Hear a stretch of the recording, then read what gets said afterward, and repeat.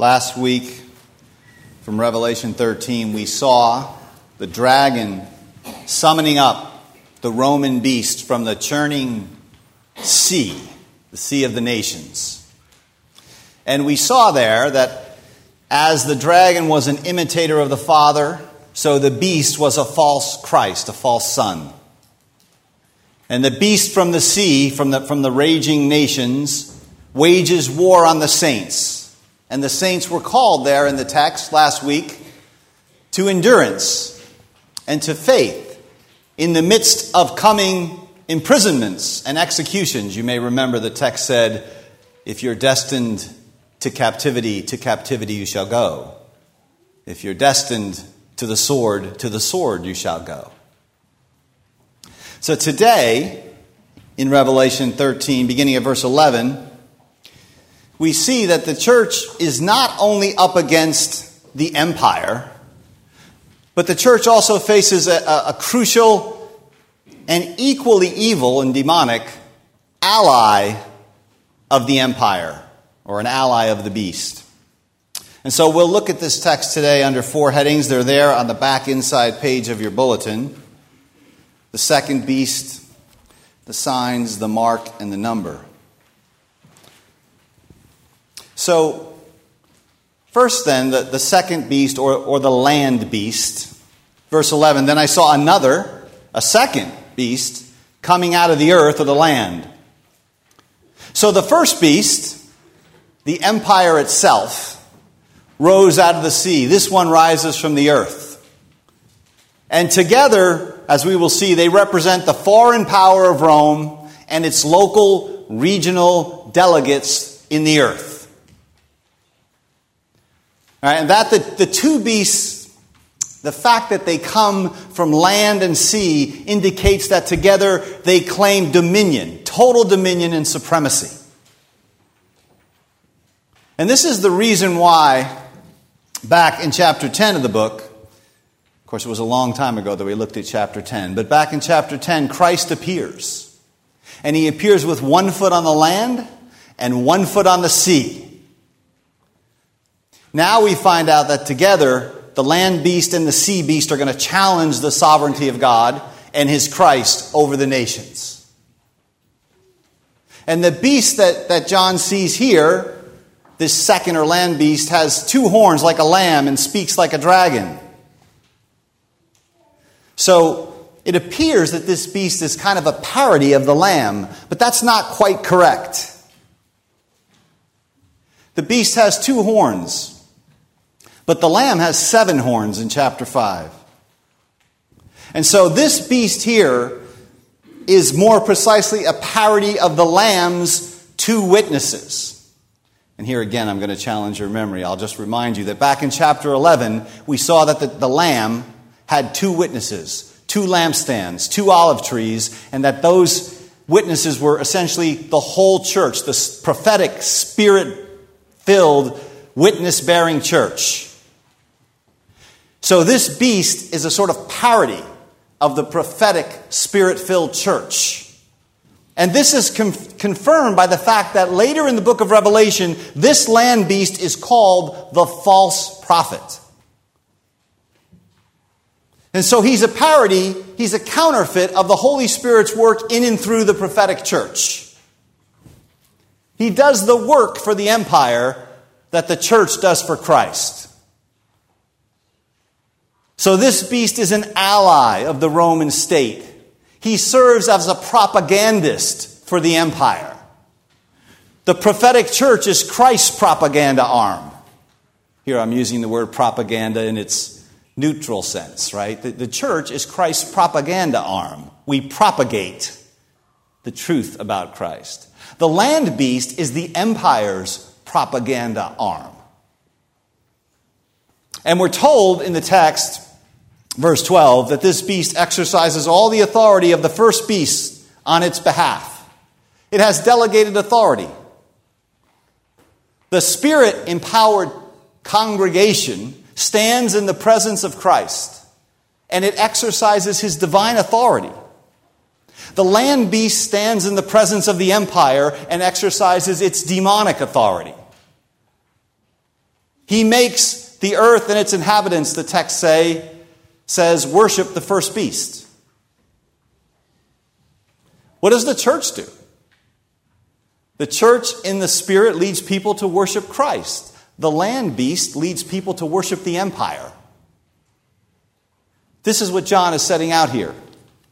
And again, he describes the empire as that which had a mortal wound and was healed. And we looked at this last week. We looked at the death and the resurrection of the empire and its connection to the Nero myth.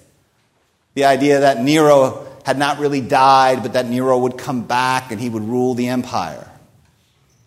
So the point here is that as the resurrection of Christ causes the church to lead men to worship him, so the resurrection of the empire causes its propaganda arm, the land beast, to make the earth worship it. These things are very consciously being set out by John. So that what this second beast is doing is he makes the blasphemous claims of the empire plausible. He makes them living. He makes them believable. He brings them to life. And so, to be more specific, this land beast is the local provincial authorities scattered throughout the empire, probably in connection with the imperial priesthood, which was also scattered throughout the empire, right? The priests who would offer the sacrifices in the various pagan temples, along with the local authorities, Roman religious authorities, right, spread throughout the empire. These are the enforcers throughout the Roman Empire of the worship of the beast, the first beast. Another way to put this is, just like the Holy Spirit makes Christ omnipresent in the earth, this second beast makes the empire omnipresent. He's the empire's local spies, local authorities. So, the second beast is the local arm of the empire. And so you have a kind of unholy trinity set out, where the dragon imitates the Father, he begets the beast, the first beast, which is the empire. The empire is a false Christ, a false son. And then the empire sends forth its land beast, an imitation of the way Christ sends forth his Spirit through the church. So, that's the second beast. We'll have more to say about him later. The second point is the signs. So, Revelation 13, verse 13. This second beast performs great signs. So he imitates the signs that the Spirit performs through the apostolic church. Remember, Jesus said that there would be false prophets who would perform great signs and great wonders to lead men astray. He even makes, the text says, fire come down from heaven in front of people. He counterfeits God's judgments. You might remember, as strange and mysterious as it might be for moderns to believe, right? Pharaoh's magicians were, to a limited extent, able to counterfeit Moses' signs. You might remember back in chapter 11, those two witnesses, that prophetic church. Back there, the text said that out of their mouths, and that's out of your mouth, right? Out of the mouth of the prophetic church pours forth fire. Fiery judgments on the enemies of the gospel. So again, the parody here becomes evident. Right? The preaching and the witness of the church calls down fire from heaven. The fire of the gospel in its judgment. The land beast, the false church, calls down judgment on all who rebel against the empire or the Roman beast. And by the signs that this land beast is allowed to work, he deceives those who dwell on the earth. So these are demonic wonders, and they work. People are deceived by them. They become state worshipers. They're seduced. And what the land beast does next is he orders the people to make an image for the beast. So he creates little images of the beast throughout the empire. Right, the church wants to form men into the image of Christ. The imperial priesthood, the local provincial councils, they want men to form images of the Roman beast. So again, the apocalyptic language, the prophetic language that John is using is setting this up in terms of essentially a holy conflict. Now, we saw some of this earlier in the book of Revelation. The Caesar's image was regularly set up in the temples of Asia Minor. So John is explicitly referring to this, right? You could go to a local temple far from Rome, and in that temple there would be an image of the emperor. In John's term, that's an image of the first beast being set up by the local second beast. Earlier than the book of Revelation, Caligula tried to set up his image in the temple in Jerusalem. And about the same time as Revelation, Domitian, the Emperor Domitian, set up a huge statue for his own worship in the town of Ephesus.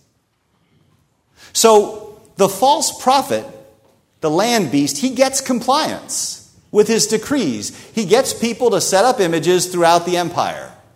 You can't escape the arm of the state. It has its local enforcers. And so in verse 15, the second beast is allowed to give breath to the image of the first beast, so that the image of the first beast might even speak. This is a metaphorical way of saying he makes the beast's claims persuasive. He makes them a living reality. Just as the Holy Spirit breathes on you and quickens you and makes you an image of God so that you can make the gospel believable to the world. In a similar way, these local authorities give life to the empire. The image of the beast comes alive. There were a number of pseudo-magical tricks like this, like ventriloquism and the manufacture of false lightning. These were used in the temples of John's time. They were even used in the courts of the emperor and in his governors. This is documented stuff. The church fathers, the early church fathers, for example, Irenaeus, who's a 2nd century father, document various illusionists and demonically inspired wonder workers who could allegedly make statues move or weep or even speak. And it's not just documented by the church fathers. There are sophisticated pagan writers of the time who also speak about these devices. Of course, the pagans pour scorn on them. They think they're fabrications. But the phenomenon here is well attested. These shrines and their rituals were public, and they were considered increasingly to require the participation of the whole province. That's what the land beast does. The land beast says it doesn't matter that you live in North Dakota. You're going to worship the state. So, the pressure on Christians to conform, to burn a little incense before the image of the emperor, was enormous. Right? So, you feel that pressure to some extent in various quarters today. Who needs all this heavy-duty theology about God and Jesus? Christianity is just about loving one another. Just burn a little incense to the emperor, and then love your neighbor as yourself. You don't need all this confessional stuff about Jesus and the Father and all that doctrine. So this pressure is ancient. And the goal, as the rest of verse 15 makes clear, what's the goal? The goal is universal conformity. Right? The land beast does these fraudulent wonders so that, the text says, he might cause those who refuse to worship the image of the beast to be killed. Now, I may have read this here before, but I'll read it again. Because to some extent this can sound like just a bunch of symbolic stuff, and perhaps it's not touching down, but it's very real to John, very real to the churches of Asia Minor, and the symbolism is really not incredibly hard to decode. This was actually happening and soon to happen. So, for example, we have a letter that comes from about 111 AD, just after the time of the book of Revelation, and it comes from Pliny the Younger, who was the governor of the province of Bithynia and Pontus, essentially this part of Asia Minor, where the churches in the book of Revelation are from. So we have a letter from the governor of this province, or this region, to the Emperor Trajan in 110 or 111 AD, where he writes to the emperor. So, as I've set this out, the emperor represents the first beast. Pliny, the governor, represents the second beast. And Pliny writes to Trajan about the procedures he's adopting to deal with Christians in Asia Minor. And here's what the land beast says to the head of the sea beast in this letter from 110. He says this: "For the moment, this is the line I have taken with all persons brought before me on the charge of being Christians. I have asked them in person if they are Christians.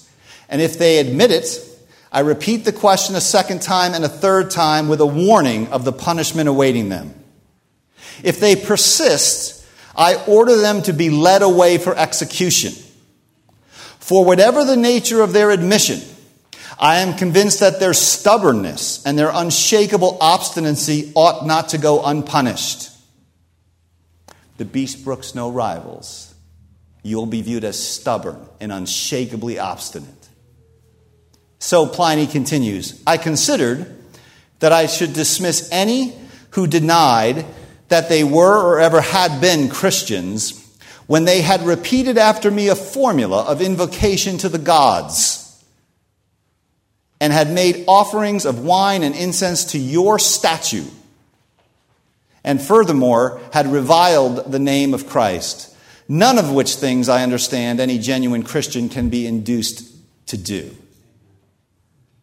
That is the land beast in action in 110 AD in Asia Minor, insisting that these Christians in Asia Minor worship the empire in the person of the emperor. So that is the signs.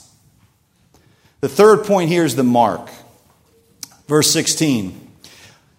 "Also it forces everyone, both small and great, rich and poor, slave and free." There are no exemptions. They're all to be marked on the right hand or on the forehead.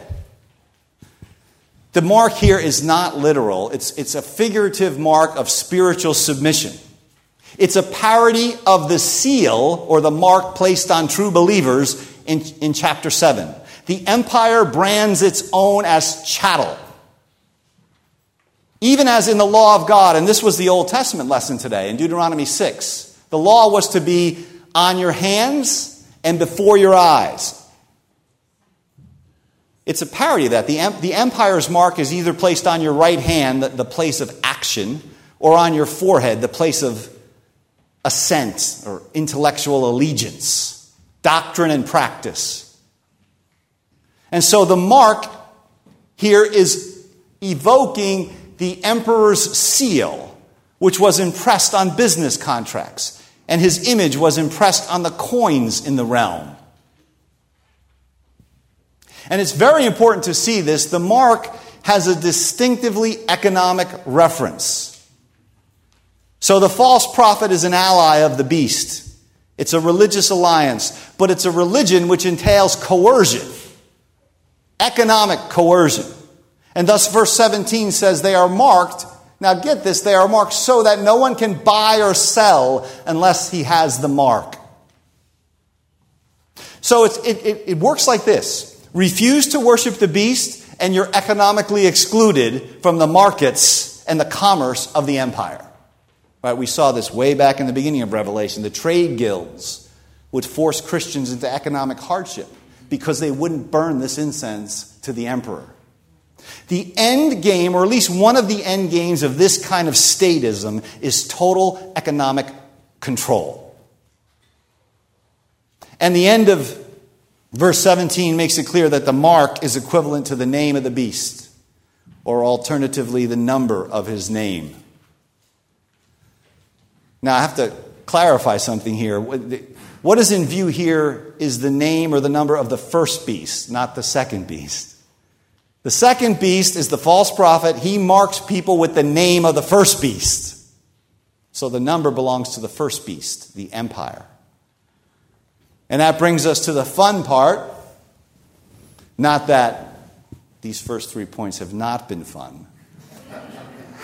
But this is the fun part. And that's the number. Everybody wants to know this number. I'll probably disappoint you because I'm going to avoid a very long and complicated and speculative history where the number can be anything from Nero to Ronald Reagan. And I'm going to stick with what seems to me to be the simplest and most obvious solution. Verse 18, you'll notice, says this. This calls for wisdom. Let the one who has understanding or insight calculate the number of the beast. So what is in view here is that it says what we need is spiritual discernment. This is not about intellectual cleverness. So I suggest that overly subtle interpretations should be avoided. The number, the text says, is man's number. That is, it's mankind's number. And his number is 666. So, most basically, 6 is the number of man. Man was made on the 6th day. It's associated with human imperfection, human deficiency. It's the number which falls short of the perfection, the divine perfection of the number 7. And so 3 6s would be a complete anti-Trinitarian perfection of imperfection. 6, 6, 6. Remember, John has been setting up Trinitarian parodies in this whole section of the book. So there's 3 6s for that reason, I think. And the biblical background here would be 1 Kings 10. And what happens there is Solomon, he acquires 666 talents of gold. This is against the laws of kingship in Israel, which forbade the excessive acquisition of wealth by kings. And Solomon does this at the peak of his kingship before his fall.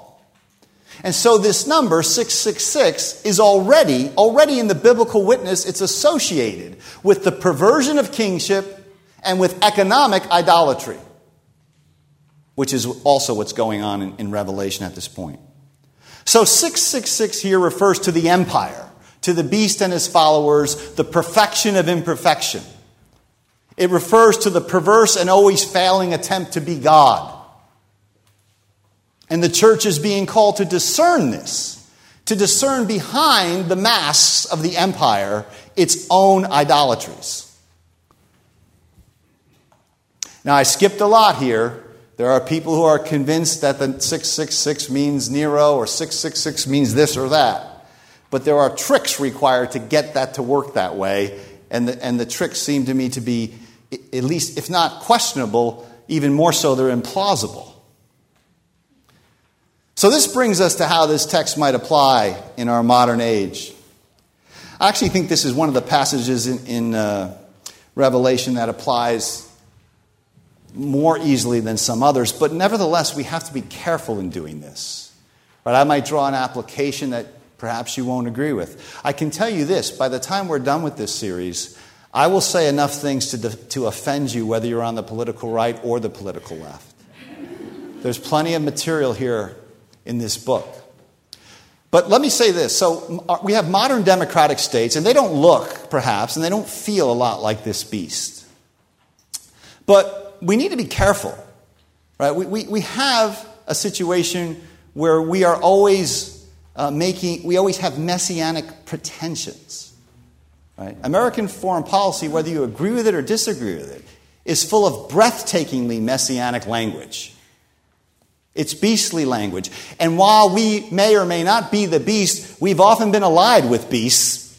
Often the argument is we have to be allied with this beast to be against a worse beast. Or we're allied with quasi-beasts. The point is, you should be awake and your eyes should be open and you should be thinking through these things. Right? You should not just be a blind, knee-jerk American nationalist. If you want to pursue this, I highly recommend a book called Between Babel and the Beast by Peter Leithart, which looks at this. We are not yet killing people who refuse to worship the state or to submit to its propaganda arm, but we are killing people, unborn people by the millions. in the names of idolatrous democratic ideals. Right? The broader trend here is that you have a paternal state that's going to seek to shape you by its enlightened and beneficent judgment at every point, and now in almost every institution, to socially engineer, to monitor, to control, to watch, to regulate, to subjugate, to create compliant groupthink. And we have to resist this. And it does this with the pseudo-wonders of technology, which blinds people and helps them worship the great bestial powers. That's where the real power and awe in our culture is. Now, if you think that at some point, in my view, in the not too distant future, you're not going to be forced to worship our modern, caring, beast-like, corrupted ideals, you're not paying attention. Right? If you think everything is fine and dandy here, you're not paying attention. Now, I don't want to be alarmist either, because I don't know the future. But not long ago, two mayors of large American cities said that a company whose CEO expressed relatively harmlessly the Christian view of marriage, they said that that company should not be allowed to buy and sell in those cities. That's land beast behavior. That's land beast behavior. If you don't do this, you can't buy or you can't sell. We will strip you of your livelihood. Now, they backed off. But the logic of the false prophet's propaganda is unassailable. And it may eventually work itself out. Maybe there'll be some settlement and there'll be some peaceful coexistence. But the logic is, if you don't worship, you don't buy and sell. Just try now, forget the future, just try now to become an executive at, well, I won't name the firms, any number of Silicon Valley firms. Just try to become an executive there who dissents in public from the land beast's proclamations on sexual ethics. I mean, you could be a low-level employee, but you're not going to be an executive. Try it in academia. See how your career goes. See if you can buy and sell. Carl Trueman is a historian. He's a professor at Westminster Seminary in Philadelphia. He put the matter this way. He did this about 3 years ago. He said this. He was speaking to young people. He said, "You really kid only yourself if you think you can be an Orthodox Christian and be at the same time cool enough and hip enough to cut it in the wider world. Frankly," he says, "in a couple of years, it will not matter how much ink you sport, how much fair trade coffee you drink, how many craft brews you can name, how much urban lingo you can spout, how many art house movies you can find that Redeemer figure in, how much money you divert to social justice. Maintaining biblical sexual ethics alone will be the equivalent in our culture of being a white supremacist."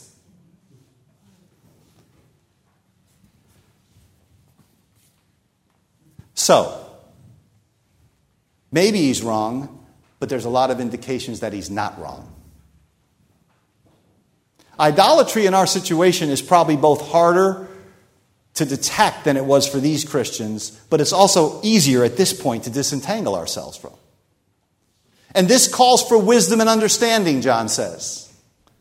We have to recognize and unmask that history is full of land beasts who are trying to get you to serve the great empire. Maybe it's some conglomeration of the media and corporation and government and false churches. Those would be, in my opinion, the threats you have to watch in our day. But we have to disentangle ourselves from this stuff now, lest it becomes a harder thing to disentangle ourselves from later. And our witness, the witness of the church, may be just what's needed to prevent a paternalistic state. Now, a paternalistic state is not a beast. I want to be clear about that. I'm not stating that a paternalistic state is a beast. But paternalistic states can become beasts. And beasts exact a very high price for nonconformity. And that price begins, as it began with the early Christians, it begins with stripping you of your livelihood. It ends with stripping you of your life.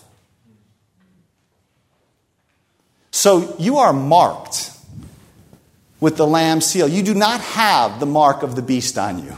You have been baptized, which means you have Christ's mark on you. And no man or woman or child can be marked with two seals. So the call here is to live out that mark. May the Lord grant us wisdom, holy wisdom and discernment, to remain faithful. Amen.